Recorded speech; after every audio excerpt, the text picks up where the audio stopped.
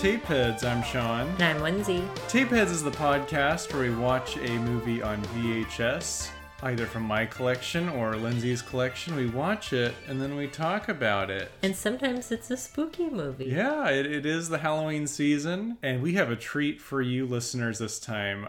We are doing Scream, one of my all-time favorite movies. One of those movies that I love so much, and there's already been so much said about it that it's a little bit daunting to have on the show, I'll admit, because, like, what hasn't been said about Scream? Well, I haven't listened to any of that commentary, so I don't feel any pressure. Before we get into the ads, what was the first time... Do you remember about what age you were the first time you saw Scream? I feel like I watched it in the DVD era, but I have no idea when. Somehow it didn't stick with me as much as I Know What You Did Last Summer and some of those other teen horror movies. I mean, that was another Kevin Williamson scripted movie, I Know What You Did Last Summer. Yeah, and I honestly don't know why, because I enjoy it. I've seen it a few times with you now, and I enjoy it, but for whatever reason it didn't hit me before. How old were you when you first saw it? I was quite young when I saw it. My family, we all lived in England for a few months when I was in the 4th grade. My dad was teaching abroad. And I know that we saw it prior to that, like just prior to that, because I was obsessed with Scream and Scream 2, which had come out at that point. I guess that was 1998. And we'd rented them both on VHS. And I loved these movies. At the time, and then when Scream 3 came out, I actually saw it in the theater with my dad. And this was, I remember at the time holding all three of them equally in opinion. I loved all three of these. I loved the whodunit nature of it. I loved this cast of characters. But as the years went on, it became clearer and clearer to me just how much better the first one is. I still enjoy the sequels, and I went to see 4 when it came out much later in 2011. But 1 is clearly like just such a landmark movie, and I say that it was kind of a critical movie just because the 80s were kind of that slasher cycle. Halloween and its sequels, well, Halloween was late 70s going into 80s, and then Friday the 13th, which is kind of a ripoff of that, and all of its sequels, and of course Wes Craven's Nightmare on Elm Street in 84.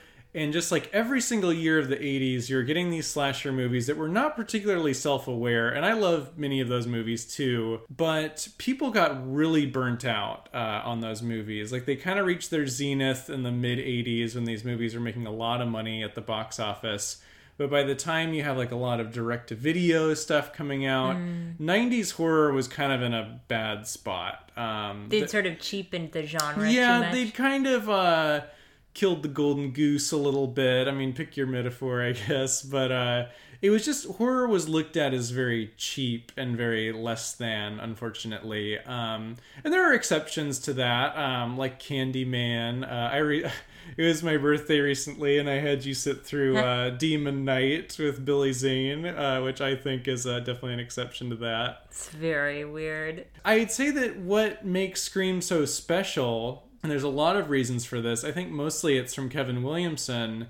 It was the first movie to have these characters that are aware of the genre and sort of call out all these, pop culture references to the horror movies that they've seen. Having a cast of this caliber is very unusual. I mean, yes, you think retroactively to like Jamie Lee Curtis being in Halloween, but she wasn't a star at the time. She was mostly known for being, Janet Leigh and Tony Curtis's daughter. Right. So this was like a big studio slasher movie when that was out of vogue, and it made over $100 million at the box office. Like it blew away everything that had come before it, Which including the Nightmares, including the Friday the 13th. And again, like, just had this great whodunit aspect to it, which you hadn't really seen. Well, you saw it in, like, Friday the 13th and Black Christmas, but those were, in a way, kind of a cop-out, because the killer was, like, someone who wasn't even, like, for example, like, Mrs. Voorhees shows up, like, in the last reel of Friday the 13th. There's no way you could guess that that's who the killer is, whereas... This is very clever in that, by the way, spoilers if you haven't seen Scream, we're going to tell you who these killers are in this movie. Oh. I'll stay away from spoilers of the sequels, though. I actually don't know if I've seen the sequels, but yeah, I think that's one of the things that on watching this again, I realize that I do like that suspense, and that as a viewer, I'm so much more invested because I can kind of feel closer to that mystery as I try to as I try to solve it, you know, and it's just that much more engaging, and it just feels a little bit more original versus all these other sort of straight to the slasher movies. Yeah, definitely. And I have a soft spot for those too. Like, I've seen all the Fridays and all of that, but this is a much classier affair. All of the actors are outstanding across the board. There's all the characters you really care about, which is very unusual for the genre. And I actually, even though it is quite violent, it definitely has much more restraint than certainly some of the later slasher movies. Like, it's a fairly low body count here with an emphasis on the suspense and kind of the cat and mouse of it all, with the voice on the phone and all of those elements. Yeah, there could be a lot more violence, and there isn't, which is nice, because I don't like excessively violent movies too much. I think one of the other things I enjoy about this is that there isn't a supernatural element. So it's almost a little scarier because it feels like something that could happen, which I think in some other films, when it's just when it's a really heightened sort of magical reality, I sometimes don't feel quite as invested because it just doesn't. It's not as scary to me for whatever reason when it has that sort of fantasy element. Definitely. And that was definitely a problem with the 80s slasher cycle was, you know, in the first Halloween, Michael Myers is just a guy. But as the films went on, and they definitely course corrected, I think, with the newer ones. But, you know, he became this immortal supernatural being. And that really isn't as scary. Kind of counterintuitively, because you'd think, oh, if you can't kill him, that's scary. But I think there's that part of your mind that's like, oh, well, this could never happen to me. Right. Because these things don't happen. Yeah, whereas that first Halloween movie is so effective and really quite terrifying. I'm going to quickly get through some ads. This is technically a Disney tape because it's Dimension. Unfortunately, our first time in the Weinstein brothers world, because is this really the first Weinstein affiliated movie? I think movie? so, to my knowledge, and we'll talk a little bit about that. At this time there was Miramax, which is more Harvey Weinstein, the really bad one. That's more like your Shakespeare in Loves, your your Oscar bait type movies generally, or your indies that are bought at Sundance. Dimension was like their genre label, which Bob Weinstein, the brother, headed up. So it was specifically like horror and action and things like that. Weirdly more profitable than Miramax, but less like, not like Oscar-y type of movies. Got it. Bob, definitely less of a creep, but still a creep. Enablers of creeps are totally creeps. Yeah.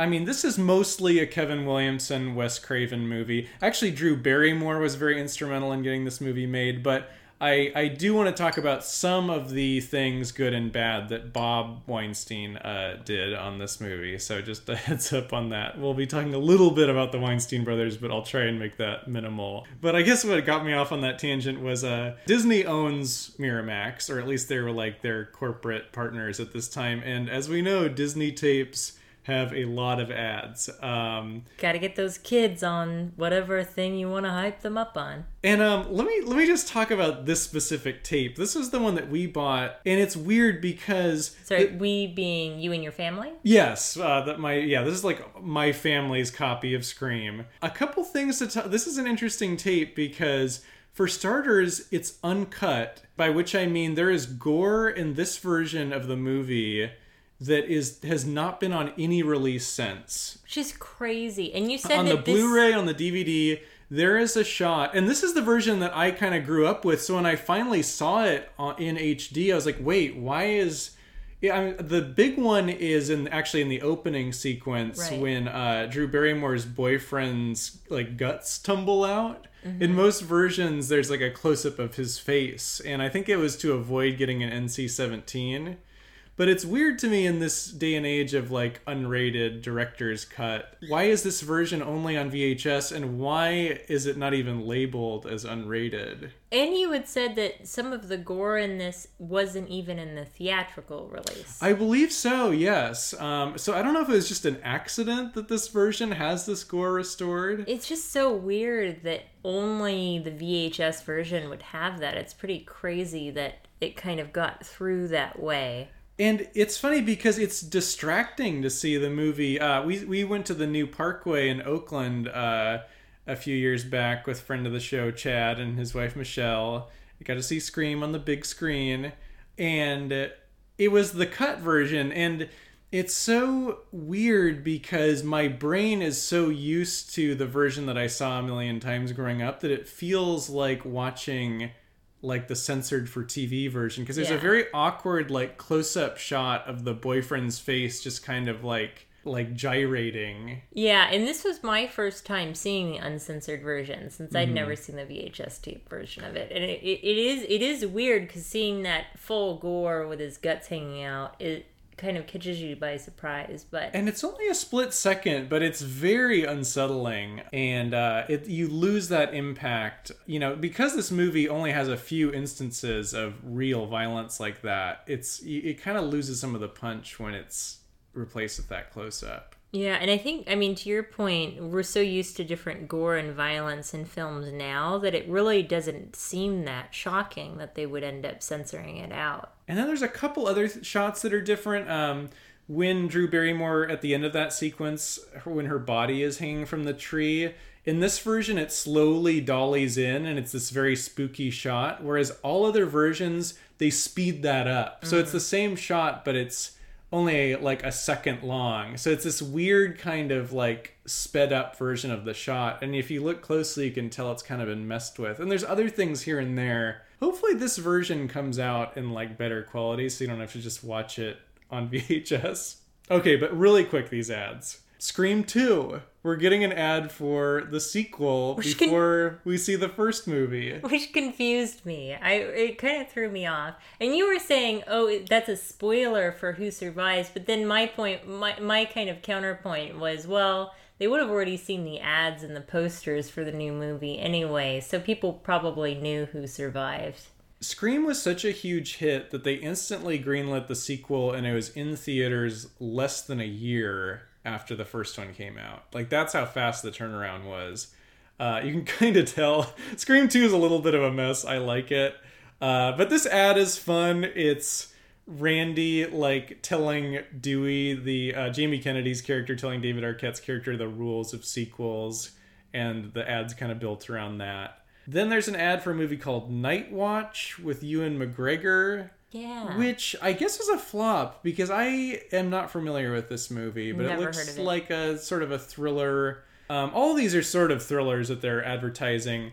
Ransom, the Mel Gibson movie where his son gets kidnapped, which is a movie I liked and a movie that I had on VHS.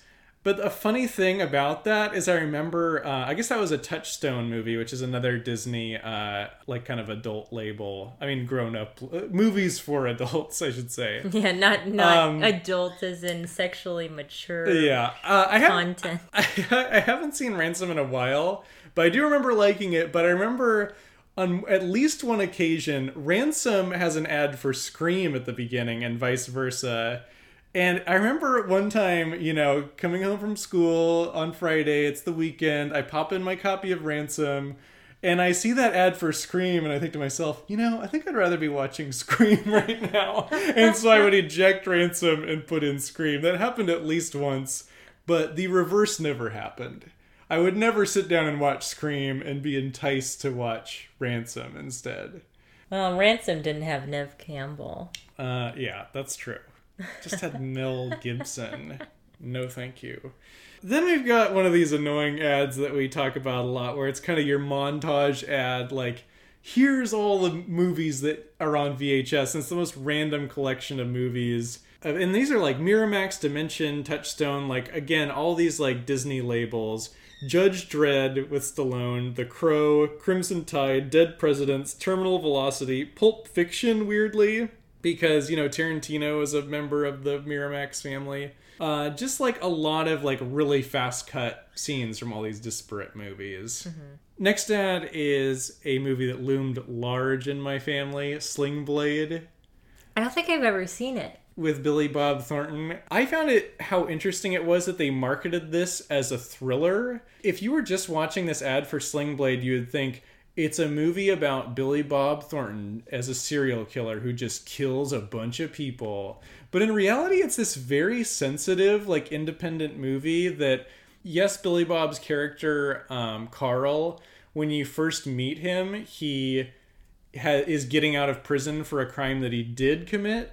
But then the rest of it is like a pretty optimistic story generally about him reintegrating into this small town and like having a really like wholesome relationship with this family. And the only real like thriller element about it is there's the abusive husband played by Dwight Yoakam. And it's kind of this question of, is Billy Bob gonna snap and kill Dwight Yoakam? So it's very much like a slow burn drama and not this like slasher thriller that this ad is kind of conveying it to be. The ad is tailored to the Scream audience, and the Scream audience isn't going to watch Sling Blade unless they think it's, you know.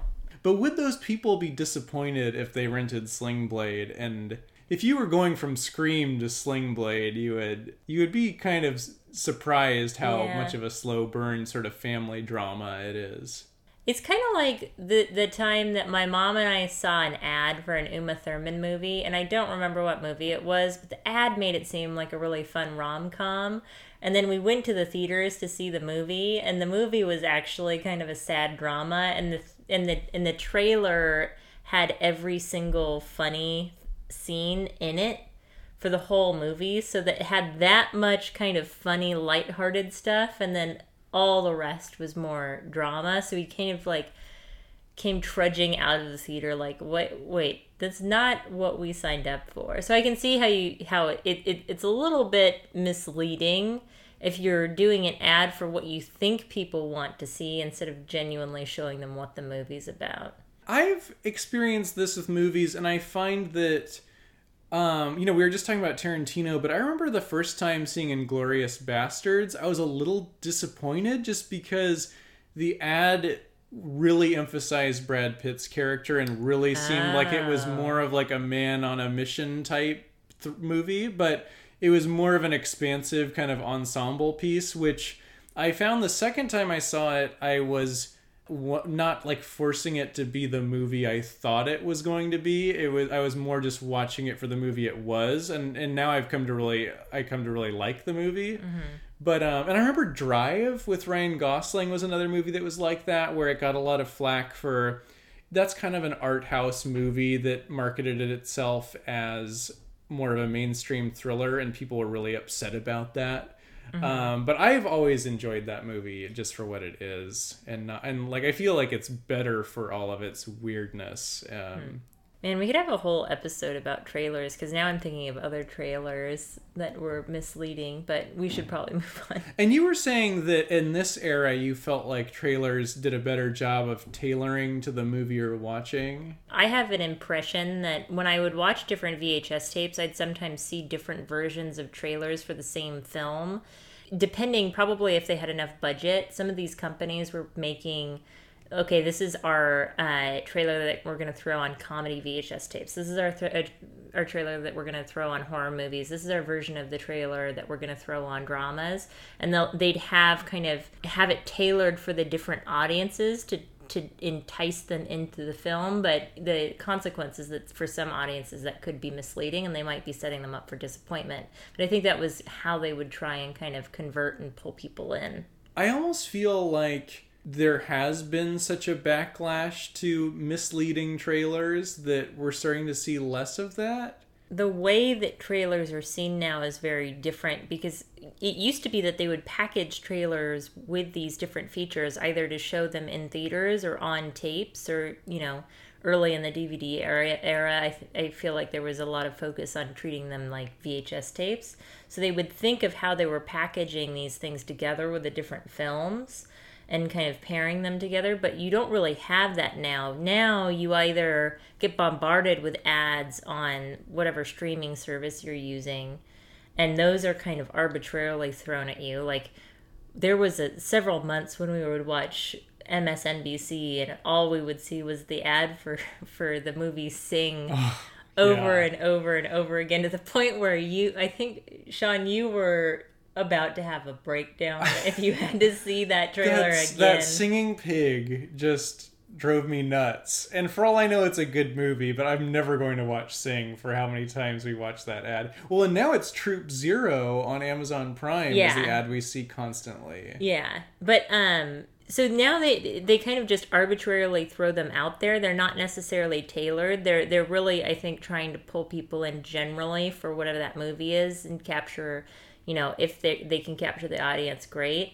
And then the other thing is that a lot of people look up trailers and watch them on YouTube or these different services. So people are going specifically making a choice, I want to go and find the latest trailers and watch them, rather than... So they're not really packaged up neatly anymore. That's just not really a thing. And then the last thing that we get before the movie starts is stay tuned after the feature, because there's they call it a behind the scenes feature. This is clearly just the thing that was on the press kit, because it's just a few interviews with the cast and crew that were clearly done on the set with like a generous amount of just footage from the movie.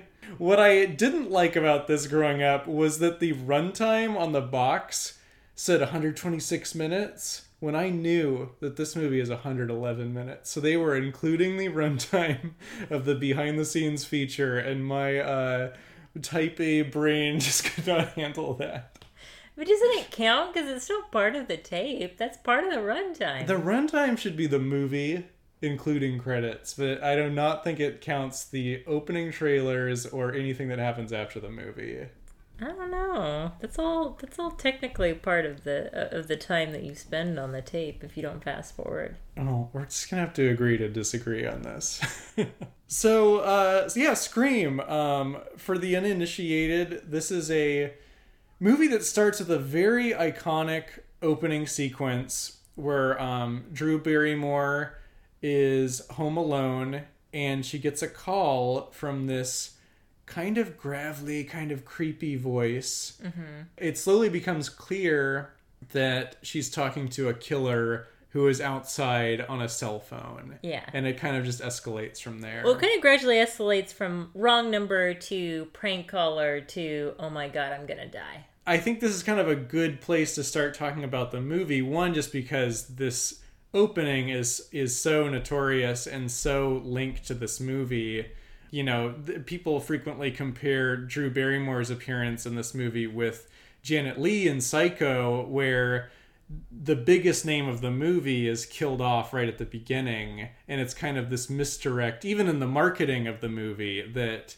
we're looking at the VHS box of Scream right now, and Drew Barrymore is front and center. And that black and white photo of Drew Barrymore, like, holding her hand over her mouth, like, holding in a scream. Yeah. You can't see this, but Sean's covering his mouth right now. Maybe you can hear how different my voice sounds. It is interesting because, and I assume the posters from the time would be fairly similar, where they're really treating her as if she's the lead.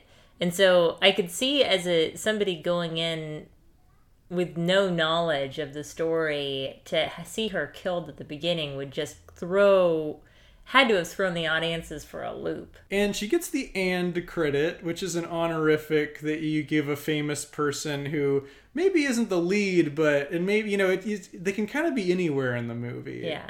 And I think that I definitely want to talk about Drew Barrymore here, because it was her joining the movie originally to play Sydney, the Neve Campbell role, the lead. Oh, I didn't know she was up for the lead. And this is kind of important to the movie getting made because, Kevin Williamson had this script that just poured out of him. He wrote the kind of horror movie that he wanted to see, which is really the best way to write something. It just poured out of him in a matter of days. He gave it to his agent, who'd started taking it around. And people were kind of hesitant to do a slasher movie in the mid-90s. These things just weren't making money. But Drew Barrymore actually reached out and said, hey, I want to do this.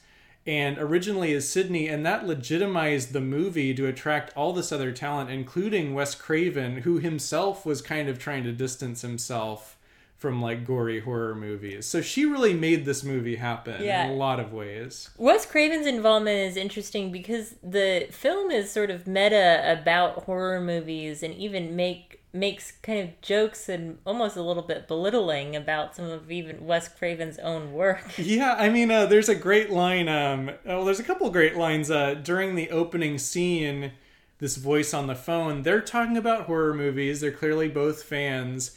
And, there's the famous line, what's your favorite scary movie? And they talk about Halloween, and then they talk about Nightmare on Elm Street, which, of course, Wes Craven directed and wrote. And she says that she loved the first one, but the rest suck. And famously, Wes Craven, didn't come back for the second one, had a little influence on the third one, and wasn't really involved with the series except for like New Nightmare and other things. I think that the core people that really made this happen were Kevin Williamson, Wes Craven, and totally unappreciated, but Drew Barrymore. If Drew Barrymore had not signed on, I don't believe that this version of the movie would have happened. I mean, aside from her just being great in the opening, like 10 to 15 minute opening, none of these other stars would have signed on. It wouldn't have landed at a big studio. Mm-hmm. You wouldn't have gotten Neve Campbell or all these great actors. Certainly not Wes Craven. So, hats off to Drew Barrymore for everything she did.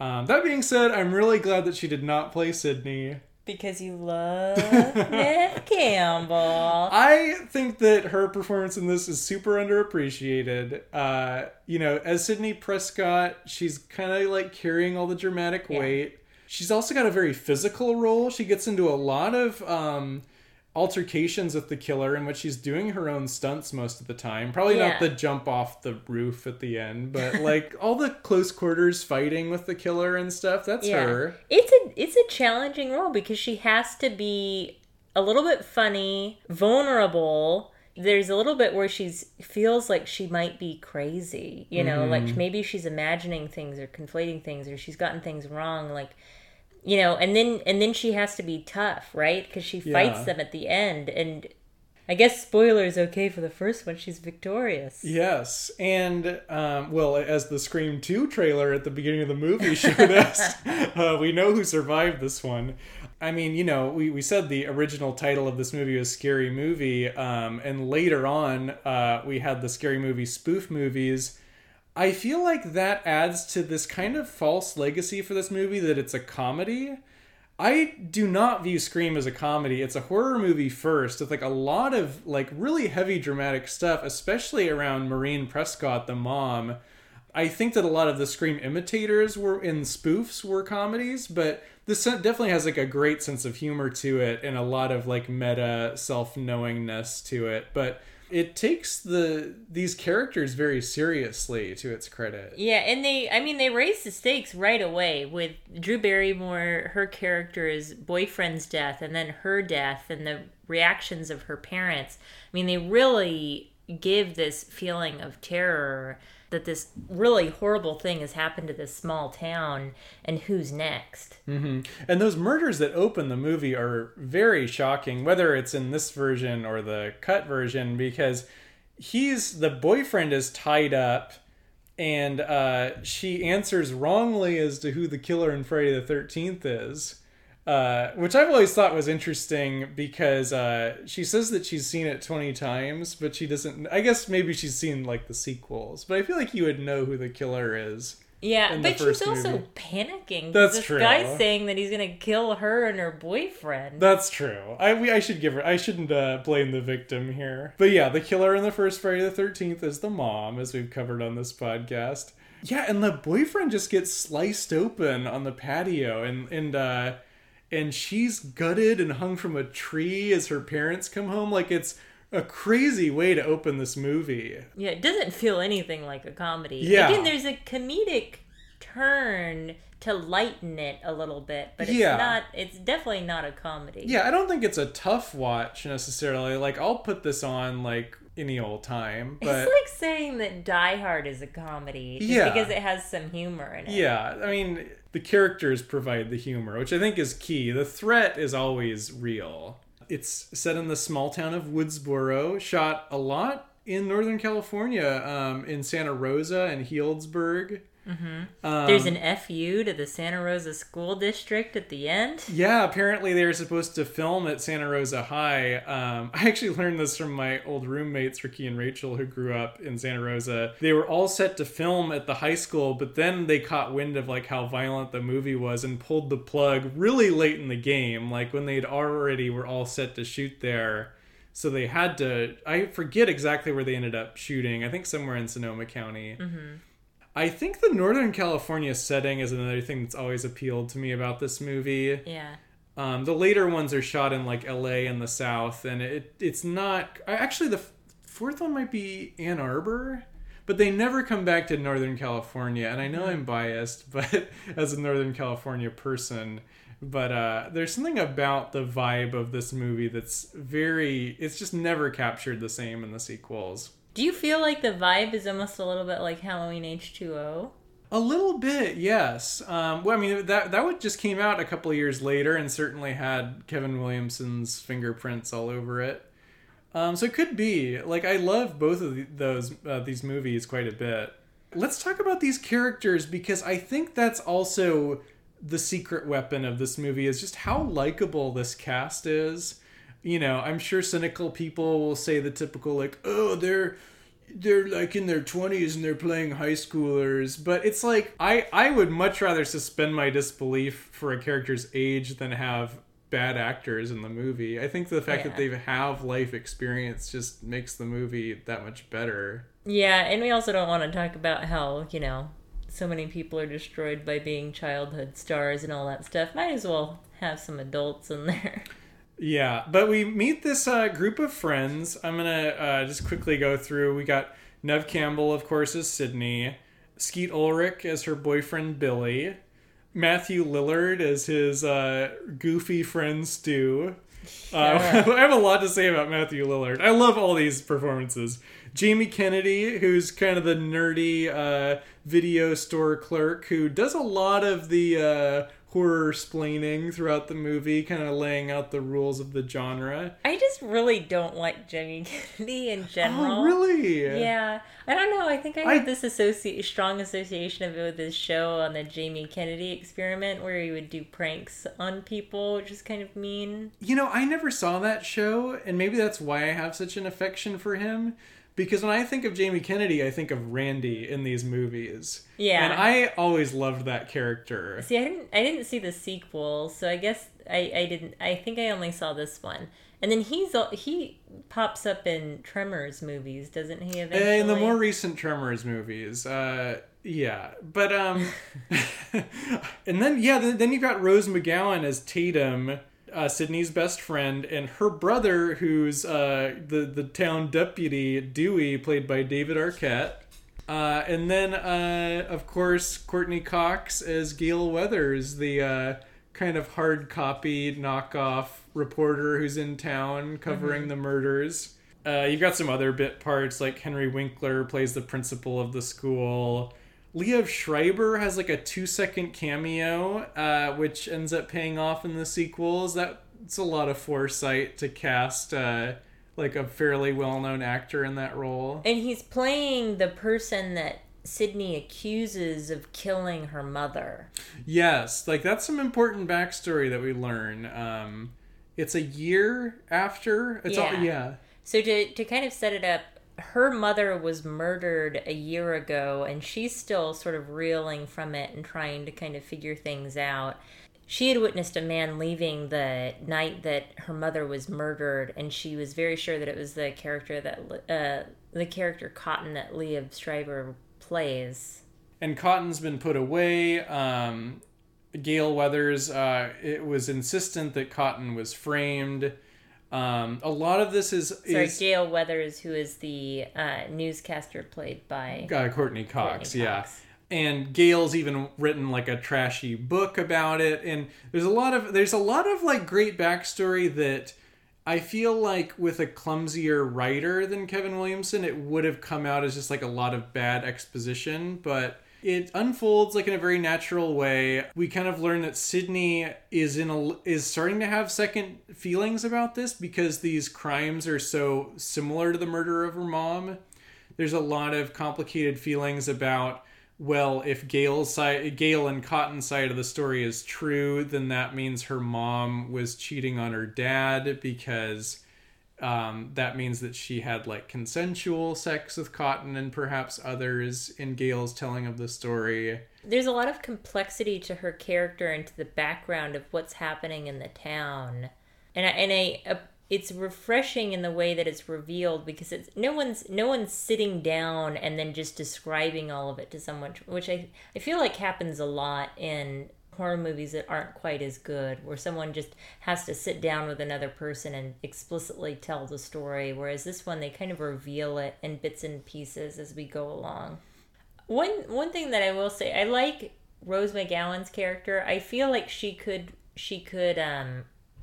rub other people the wrong way, but her character is very kind of frank and open and just kind of thinks what she thinks, but she's also a caring and supportive friend who's there for Sydney when she needs her. Mm-hmm. Which I think is kind of a nice. I guess one thing that I would say that's positive about this movie is the two women that you spend more time with, Rose McGowan and Neve Campbell's characters, I think are kind of more powerful than you would normally see, and more positively drawn than you would normally see in many horror movies. Like, I think in other lesser movies, Rose McGowan's character would have been just a brainless kind of stereotypical character who's just not very intelligent, is really sexy, you know, she's just there for her boobs, but she actually brings like more to what's going on, and a little bit more. She has her own fight scene and that sort of thing where you kind of can root for her. Yeah, I think she's very well drawn, and to that end, I think like Gale Weathers is a character that could have gone in a different direction and just been completely unlikable, but the movie and the performance just totally redeems that character, because what's great is they set her up as sort of a foil to Sydney, and yet she's right from the beginning that Cotton is innocent. The killer is still on the loose. Yes, she's really mean, and she's, you know... she's in it for the fame. She's in it for the fame, unabashedly so. But, you know, and this is, again, where an 80s slasher would just set her up to be, the mean one, so you cheer when she gets killed. In this movie, you don't cheer when anybody gets killed. At least I don't, because everyone is, with the exception of the killers, like innately likable, and you kind of understand where they're coming from. Even in the case of Gale Weathers, who is not the most ethical person in the world. No, she's definitely not ethical. I think she's definitely an interesting character, and Courtney Cox does kind of definitely tread that line of being someone who could be very, very unlikable, but she manages to make her very, very charming. And this is a role that she sought out because, of course, Friends was at the peak of its popularity. She was known as Monica. I mean, this is something that all the Friends cast members struggled with. And maybe it's because I was exposed to Scream so early, but I've never had that problem with Courtney Cox in this movie. I always just see her as Gale right away. Yeah. Whereas we saw 6 Days, 7 Nights recently, and when David Schwimmer pops up in that movie, I'm just like, oh, he's not even trying to not be Ross. Yeah. I mean, I think part of that is the way that character is written in that movie, but... you know, kudos to Courtney Cox for really lobbying for this role, because it's so like the anti-Monica. Yeah, it took me a second to recognize her. She's styled very differently. Yeah, they did a good job of making her very much a kind of a unique character. What I always find on rewatches of this movie, Matthew Lillard's performance in this movie... He's taking a big risk with just how big and crazy and wild he's playing this character.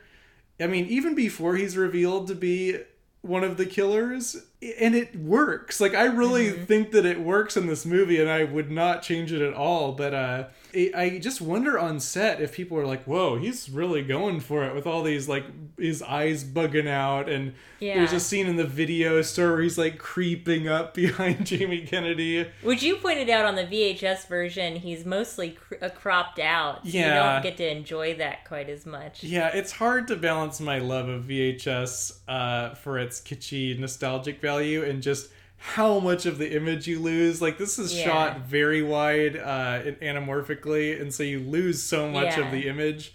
But on Matthew Lillo's performance, like, I think what's so interesting about it, and he really is very talented, and I don't know how much he's really done more recently. I don't think I see him too often. In this particular film, because you comment on his bugged out eyes, he's going big, but he's really funny. And so you think, he's kind of a jerk. Oh, that annoying friend, but he gets you to laugh kind of thing. So as you're watching, he seems so harmless. And then when that switch is flipped and you realize that he's one of the people going around brutally murdering people and that it's fun and a game for him, it becomes so much more unsettling to see that performance and how the tone shifts. Yeah, it completely recontextualizes everything he said and done. Like, and it's great to. This movie holds up so well to rewatch because you can look back at those scenes with Billy and Stu, the two killers, and as early as the first scene where you're seeing them interacting, where Stu is going a little too far with jokes about the killing, and Billy's kind of just like, can you take it down a notch? Like, you're kind of giving away the fact that we're the killers. There's that scene and the video store scene are great examples of this plays one way before you know that he's the killer or that they are the killers in a completely different way. And yet he's consistent as a character throughout. Yeah. This is very different from, there's one of the killers in Scream 2. When that reveal happens, they kind of try to do a Stu thing, except he completely turns into a different person where suddenly he's manic and crazy. And it just does not, like I said, I enjoy the sequels, but it doesn't work because that character was not acting that way at all before that happened. Yeah, and I think that's where this works so well, because he really, and each of them is quite consistent. I think Skeet Ulrich does more of a shift later on, but he needs to, because he starts out as Sydney's boyfriend, kind of caring, and then later maybe a little misunderstood when she thinks that he could be a bad guy.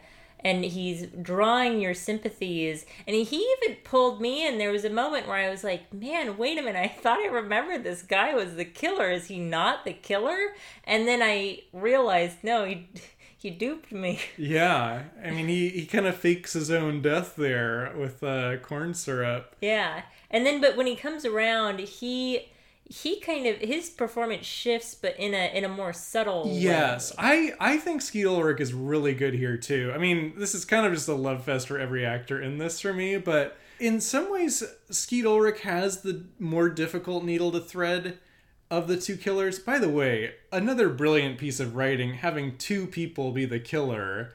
That really had never been done as far as I could tell from other slashers. And you have no idea, because in that first scene with Drew Barrymore, likely both of them are there, because it doesn't make sense that they could overpower her jock boyfriend, just one of them.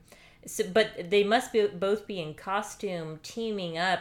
But the film only shows one at a time, so you really have no clue until the end that there's two. But then when you look back over the different events, it all adds up. And for us, the viewer, it gives the other killer an alibi while it's happening. Like and unfortunately, because of the sequels, now that we're expecting multiple killers, that's kind of not as big of a surprise, and now we're really looking for that. Whereas if there's a scene where the killer comes in and attacks Billy, we just accept that, oh, Billy's not the killer. I think that's really well handled. What I was going to say about Billy is Skeet Ulrich as Billy is that he's kind of got the more difficult performance in difficult role, I should say, because he's kind of like grossly pressuring Sydney for sex. Right from the first scene that we see him, where when he crawls through her bedroom window. And even so, he plays it in such a way that it's kind of... I mean, if you set aside the knowledge that he's the killer, which you kind of have to do with his character, he is still it still kind of feels like, oh, he's just kind of immature and does genuinely love Sydney, but he's also just kind of, you know, sexually frustrated, and it's just coming out in this kind of dickish way. Yeah, he doesn't understand boundaries or respect her boundaries. Because on this watch, you had forgotten that Billy was the killer. So how did you feel about that? I just didn't like him because I didn't think he was a very good boyfriend because he didn't respect her, that she was resistant. Yeah. You know what I mean? Like, I always lose respect for any character or person that acts that way. So definitely. Yeah. I wasn't that... I was kind of shocked because they did a fairly good job in the point where when she does agree to have sex with him, making that feel like an intimate, emotional moment, and then that quick turn where he dies, like that. They do a fairly good job of kind of pulling at your heartstrings. The reveal of the two killers, like, I wish that I could view this through the eyes of... I feel like whenever I show Scream to someone for the first time, I'm kind of like looking over at them to like see it. It's kind of like when we watched Psycho together and you had not seen it, and you somehow had been protected of the twist in that movie, which I feel like is so saturated pop culture. It's even on like the Universal Studio Tour. I don't understand how I hadn't heard the twist for that, and it was really weird watching it, and then you were just watching me. They're doing a fifth one as we speak, and they're bringing back a fifth Scream, not a fifth Psycho. And I'm so excited to watch that for the first time. Like, it's such an exhilarating experience to be watching a Scream movie where you don't know who the killer or killers are.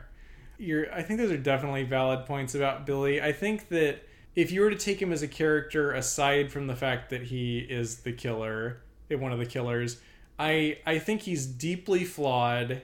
I think Sydney should definitely dump him, but he's understandable, I think. Like, I understand, like, and in a sense, he's sort of playing a part, I guess. Right. I mean, because in a way, he's trying to play the nice boyfriend. Yeah. Because he needs that to have sex with her so that she can deserve to die by the horror movie rules, which is just psychotic. But I mean, that's the whole thing. Horror movies don't make psychos. They just make psychos more creative, as Billy says at one point. You brought up while we were watching the movie, you asked me when Columbine had happened, which was 1999, 3 years after this. But I feel like the relationship between media and or fictional violence and real life violence is very much in the zeitgeist. Yeah. In the 90s already. You had some comments about that while we were watching. I think I was wondering if this happened before, if this film came out before Columbine, because when you think about this idea of these two guys that are obsessed with horror movies, two young white male killers, and are essentially trying to recreate horror movie-esque events within their own lives, as if they've been so overpowered and influenced by that the kind of violent media that they consume, even though that's not the intention here, it could encourage this idea that if you play violent video games or watch violent movies, then you could become a violent person. I don't believe that, but I feel like that sort of came to a real head after Columbine, after they had looked into what those boys' interests were. It's an interesting kind of part of this time capsule in that kind of few year span where that seemed to be really on a lot of people's minds. I'm sure that idea came up earlier, especially during like the 80s slasher movies and that sort of thing, because so many of them were about high schoolers. But in the wake of shootings and things like that, they would always turn to entertainment to kind of put the blame. I mean, prior to this, they were blaming, in the 80s, there's all this hysteria about heavy metal music turning kids into Satanists and all this stuff. Mm-hmm. And even though there's no empirical evidence that connects the media that we absorbed to the way we behave. Even though, like, other countries, I mean, Japan certainly has very violent films and video games, and they don't really have the problems with violence that we do. They do have very strong gun regulation, but that's not what this podcast is about. Yeah. Like you mentioned, the fact that there's two white male killers that are sort of plotting this together and clearly have been plotting it for a long time. There are a lot of unsettling connections. I agree with you that I view that as, like, coincidental. Just knowing the kind of writer that Kevin Williamson is, how plugged in he is to pop culture and what's kind of being discussed in sort of the zeitgeist, that these things were kind of already were very hot button issues before Columbine. Like, I mean, Tipper Gore famously, and the crusade against, like, rap music in the early 90s. I feel like this was a lot of what people were talking about. And even though I was pretty young when this movie came out, I was very aware of that too, where people on the left and right were kind of looking to blame somebody for the way the culture was kind of shifting. And that just ended up being violent movies and TV shows and video games, and not just violence, but also sex got in these things was kind of being pursued. And you see some of that now, but I feel like people are kind of less hysterical about it. And in a way, I think that's why Billy has that line.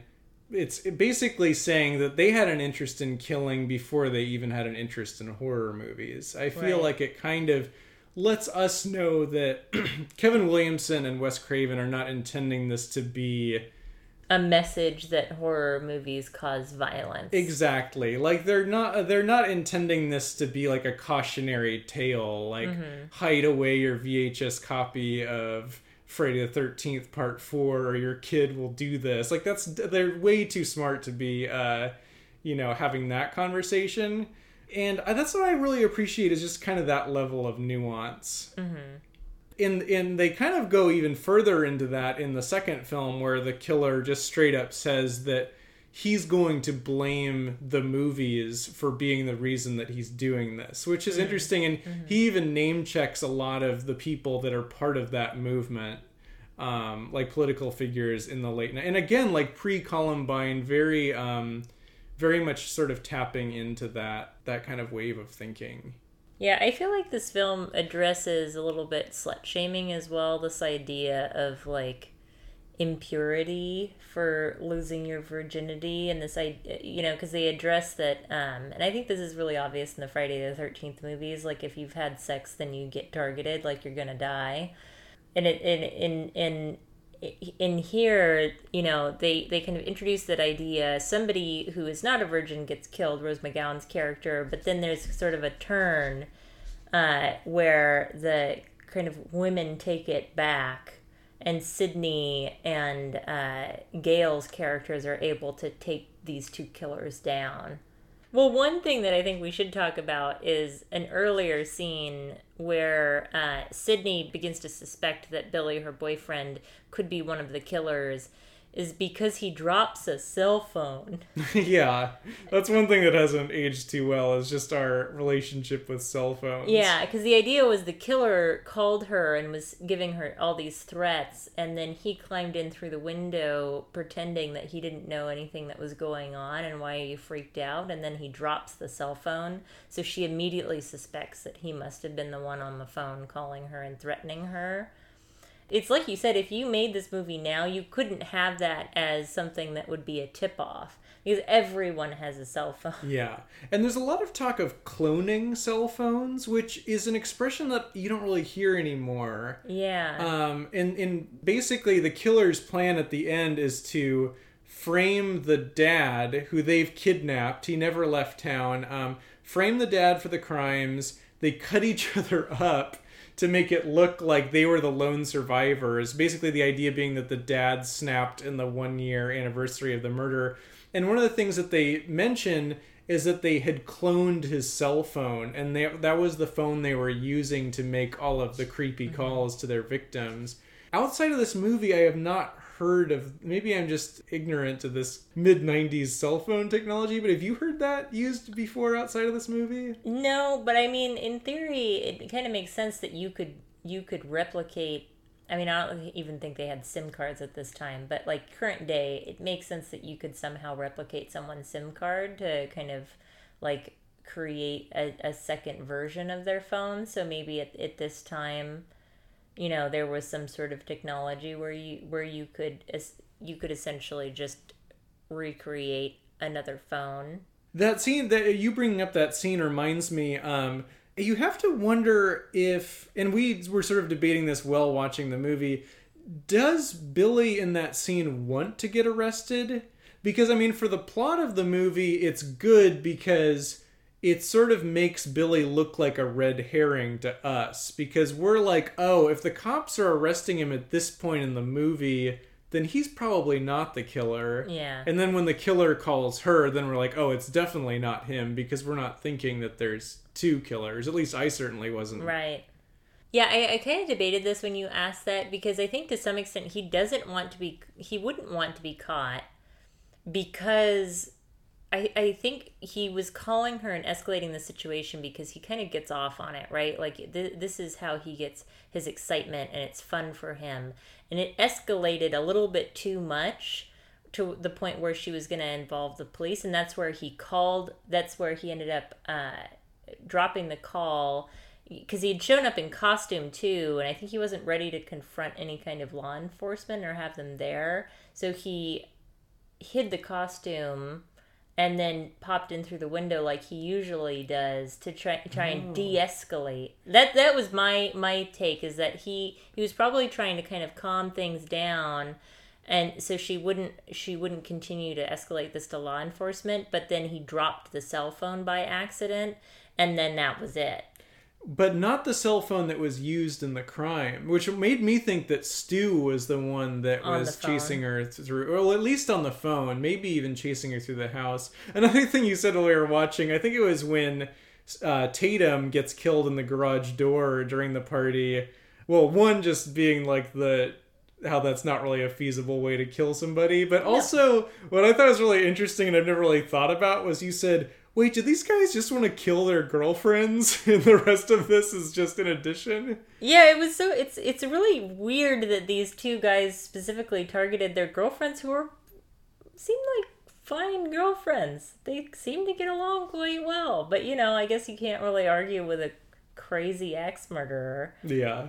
I do like that Tatum does some damage before he takes her down, though. She throws full on throws beer bottles at him. Like, she really goes for it. Yeah, that's a great sequence. Yeah, I think that, did they do like a Mythbusters or something, or am I just imagining because she goes through the doggy door of the garage door, and then the killer, or she gets stuck, and then the killer, presumably Stu, it could be Billy, presses the button and it goes up and smashes her. But I think people were saying that either the garage door wouldn't even lift because of the weight, or it would automatically stop because of the motion. I think it would be both. Because, yeah. I mean, she had to have been at least like 120 pounds or something, which a garage door isn't built to lift that kind of weight. Yeah.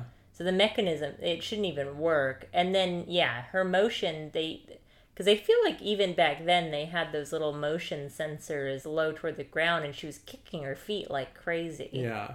Oh, you know, I realized we skipped over one kill, which is the principal of the school, which was sort of a 13th hour addition to the script, because there are no murders in the movie between the opening sequence and the third act of the movie, which you don't even notice because the movie's so engrossing. But old Bob Weinstein, old creepy Bob, said, you need a murder around the 35-minute mark just to keep the teens in their seats. And that scene where the principal is like looking in the mirror at the mask and like trying to, because basically kids had been pranking each other with the ghost face mask, and then gets killed in his office. I could almost do without that scene, but I did read that and I did notice that it serves the purpose of getting a lot of people out of the house and away from the party, because they all want to see the principal's dead body. Yeah. So it serves that story function of getting the main characters alone at the house. But it is interesting how kind of tacked on that murder feels. The thing I just remembered is the bit of trivia you told me yesterday that the suit was almost white. Yes, the famous ghost face robes. Yeah, so you have that white ghost face and black robes, but it was almost white robes, but then you said they changed it because it was too reminiscent of a KKK robe? Yeah, that's the reason that was given. I brought up Bob Weinstein. I want to bring up some of the really dumb things that he did in the course of this. I actually read a book about called Down and Dirty Pictures. It was about Miramax and Dimension Films of this era. And just really quickly, the Weinsteins had no idea what they had. They also thought that this was kind of a lark, this whole thing, but they did it because Drew Barrymore and Wes Craven were involved. They kept, especially Bob Weinstein said, "Oh, you gotta change that mask. It's not scary." And he told them to shoot the scene with 7 different masks so he could choose, which is crazy. That's not the way movies are made. That's extremely inefficient. Waste of time. And luckily, you have Wes Craven steering the ship, and he was like, "No, we're gonna show you the footage, and you're gonna think it's great." So they had Patrick Lussier on VHS tape the editor of the movie quickly do a cut of the opening, and they gave it to him and said, "This is what you've got." And they looked at it, and of course that show-stopping opening sequence, he didn't say shit to them for the rest of the movie because clearly they were right about that mask being scary. How big is your ego to say you have to film this with 7 different masks and show me? Yeah, I mean, it's crazy. I mean, knowing what we know now about the Weinstein brothers, it does not surprise me. But I will say one good thing that Bob Weinstein did is he's credited with changing the title because it was Scary Movie all the way to the last day of production until I think it was Bob said, you can't call it Scary Movie. You got to call it something else. Well, because that's a terrible title. And it was, I think Scream was his idea, and initially Kevin Williamson and Wes Craven were like, that's a stupid title for a movie. Why would we call it Scream? But it's interesting because it feels like Scream was always supposed to be the title. Just starting with the mask, which looks like the Edward Munch painting of the, I'm doing the Home Alone face at you. And just that Matthew Lillard line where he's like, it's a Scream, baby, that's in like every trailer for this movie. But they also say Scary Movie You're right. like 4 times in this film.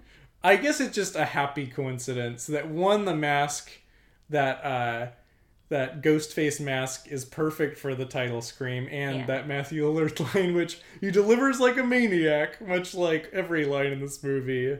I just want to say one other thing to give the devil his due. Aside from getting it named Scream, which I do not think that had this movie been called Scary Movie, it would have done nearly as well. There's no way it would have been a success with a name like Scary Movie. The other thing is the MPAA, which already, as we know, didn't like the guts falling out in the opening or Drew Barrymore hanging from the tree, they wanted to do all these other cuts.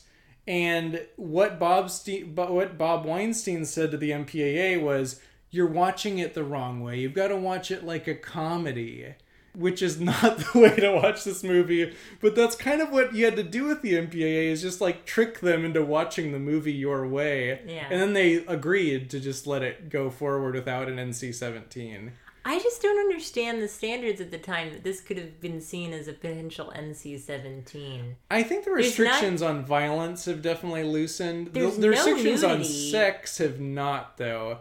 There's a great documentary called This Film Was Not Yet Rated that just sort of goes into all the hypocrisies of... But there's no nudity, and the sex scene is very, very tame. It was just violence. They were going to slap it with an NC-17 for violence. Since then, on network television has more graphic violence than Scream does. Like the show Hannibal, I think of. But it's really just sex that they get hung up about now, which is kind of like... Prudish, kind of Puritanism. But that's a whole other conversation. Yeah, the whole party sequence at the end of the movie is great. All these balls up in the air that are being juggled between... Dewey outside with Gale and their kind of blossoming romance. Gale hiding the camera in the house and it having a 30-second delay to the van that's outside. Tatum's murder happening in the garage. All these things are happening simultaneously, and I think it's also a triumph of the editing that it works so well. Jamie Kennedy's, your favorite actor, Jamie Kennedy, right? His famous speech about the rules of horror, which had not really been discussed at length in a horror movie up to this point. Where, no, they all just kind of followed it. Yeah, they kind of blindly following them without, I mean, some more so than others, I would say. I think it became more of a thing like in the mid-'80s, like there was kind of this moralism in the movies where the rules are: don't drink or do drugs, don't have sex, and don't say, I'll be right back. She'll never be back. Yeah, because he won't be back. You know, just all of this great stuff happening, all at what I think was a real location, this house that they shoot in. One thing that's kind of interesting is Matthew Lillard's character makes a joke about, you know, making a point to say, I'll be back. And then, you know, when you kind of reframe it and see that again, knowing that he's the killer, it's kind of funny because he's saying that as such a funny thing because he knows that he's the one murdering people. Yeah, and I also wonder, like, the beers are in the garage, and when he's going to get more beer, is he just going into the garage where he's just killed Tatum? Because that's sort of a tip-off to the audience that it's him, unless there's also beer in the kitchen. Yeah, good point. Well, I mean, one of the things that you pointed out is Tatum gets pulled up by the garage door and is just hanging there dead. And then later, a bunch of people leave the party and don't notice that there's this girl hanging dead from the garage door.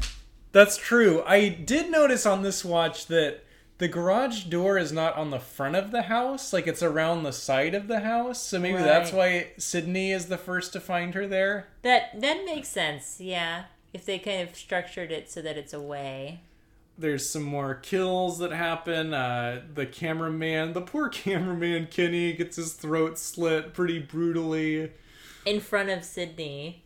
I guess at this point she thinks that her boyfriend Billy was innocent after all because she just witnessed him being killed. She doesn't know yet that he is alive and that was all faked. But I think one thing that I was just thinking too is that there's this sense of like false consent to the sex that they had because she consented to have sex with someone that she didn't think was a murderer, that she not just a murderer, trusted. But the killer of her mother. But the killer of her own really mother, sick. Which I think like retroactively kind of messes with that sense of consent. Especially for her, that's this really big betrayal because she had kind of resisted for so long, even though he kept pushing her. And he got her to that point where she finally was like, sure, let's go for it. And then to find out, okay, this isn't at all the person that I thought you were. It's very unsettling and skeezy and uncomfortable. If Sidney Prescott was a real person, just imagine the amount of trauma that she would have from this experience. Yeah. I mean, from the Billy situation alone, but then all this other shit, like having to see her friends and family killed. Yeah. Billy is revealed to be alive, and then he shoots Randy. Mm-hmm. Unfortunately, he does not kill Jamie Kennedy, right? Because Jamie Kennedy's character is a virgin, so he gets to survive, apparently. And then, you know, it's once that moment happens, you're like, well, wait, then who attacked him in the bedroom? And then, of course, she runs into Stu, and it instantly makes sense. Right. And that whole, it's just handled so beautifully. And it's interesting that I don't really think you never see them wearing the robes, or there's never any true unmasking scene that happens. That's true. I didn't really think about that. But yeah, you really go immediately from them in the robes to them out of them. You see them using the voice changer, which is important, because that explains how they were both able to do that weird voice. Yeah. Later, Sydney wears the robes when she attacks Billy with the umbrella, which I always wondered why she did that, other than it just being cool. Yeah, I feel like... I guess it's empowerment, maybe? I think it's honestly, like, it felt like she was taking on yeah, to your point, empowerment. She was taking on that role to totally fuck them up and fight back. And it's almost kind of like this turnabout, a taste of their own medicine sort of thing. And it's very effective. It's kind of interesting. I don't know if she really would have actually taken time if these were real events to put that costume on, but for the sake of the film, it's pretty interesting. Stu gets his head crushed at the TV, which I always thought was pretty brutal. And you mentioned fitting death. Fitting death, because, all the movies. He wanted to create his horror movies, and now he's getting killed by them. And again, very effective and done without any blood. I always think of that as being very violent, but I think it's just because the thought of a big 90s TV landing on your head is just such a visceral thing to think about, but it's a bloodless but powerful scene. I think what's nice too about this scene is you have up until now this tension between Gale and Sydney because of the tension over their disagreement about what happened to Sydney's mom. You get to see them team up to take these two murderers down together, and it's this kind of unifying moment for these two women to go completely destroy these evil men. Yeah, it's very satisfying. And her redemption, I think, is believable, Gale's, because she doesn't really change who she is necessarily, but I think that her team up with Sydney is very believable and very effective. Mm-hmm. I love the moment where Billy comes back for one last scare, and Sydney shoots him in the head. I don't know. I was trying. It's hard because I remember us going through this with Die Hard. It's hard for me to not talk about this movie in anything but superlatives, just because I think it does so much very, very well.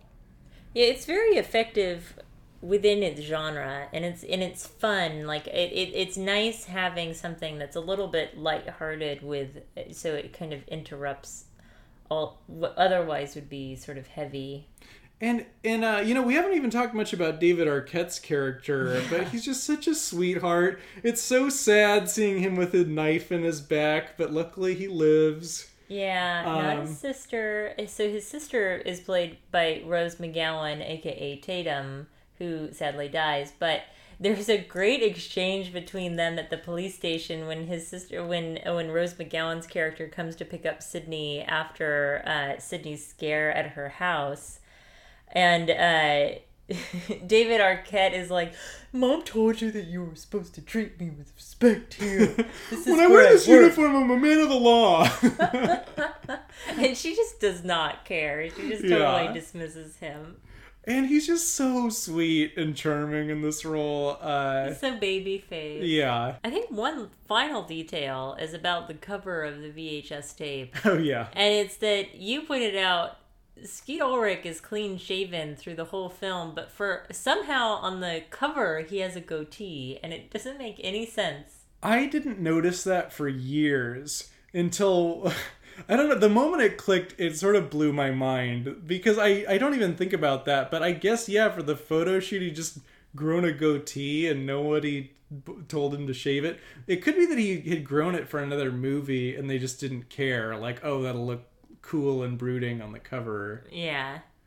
But I'm glad he's clean shaven in this. The goatee doesn't quite work for him. Well, and it makes him look a little younger because he is supposed to be a high school student. All right, Sean. So I think we all know the answer. But do you buy it, rent it, or tape over it? Yeah, you buy it. If you asked me, what's your favorite scary movie? I might just say Scream. This might be it for me. Wow. It's hard to say because it changes a lot, but this is one that I just keep going back to, and it's 20 years I've been watching this movie, and I love it probably more now than I ever did, and it really holds up to rewatches. I think the sequels are fun, the third one less so, but I enjoy them, but they just don't have the power of this movie. They're not as fresh and original. I think this movie really revitalized the whole horror genre. Definitely buy it. Lindsay? This is actually, honestly, a buy it for me. And it's because like you said, it's a little bit layered on when you have the chance to rewatch it, you kind of rediscover different things about it, which is fun. So it's something that remains watchable. And I like that balance. I like that it's a little bit meta. It has a little bit of commentary about its own genre, but not in an annoying way. It's still sort of tongue-in-cheek, but it can make you jump and feel a little scared too.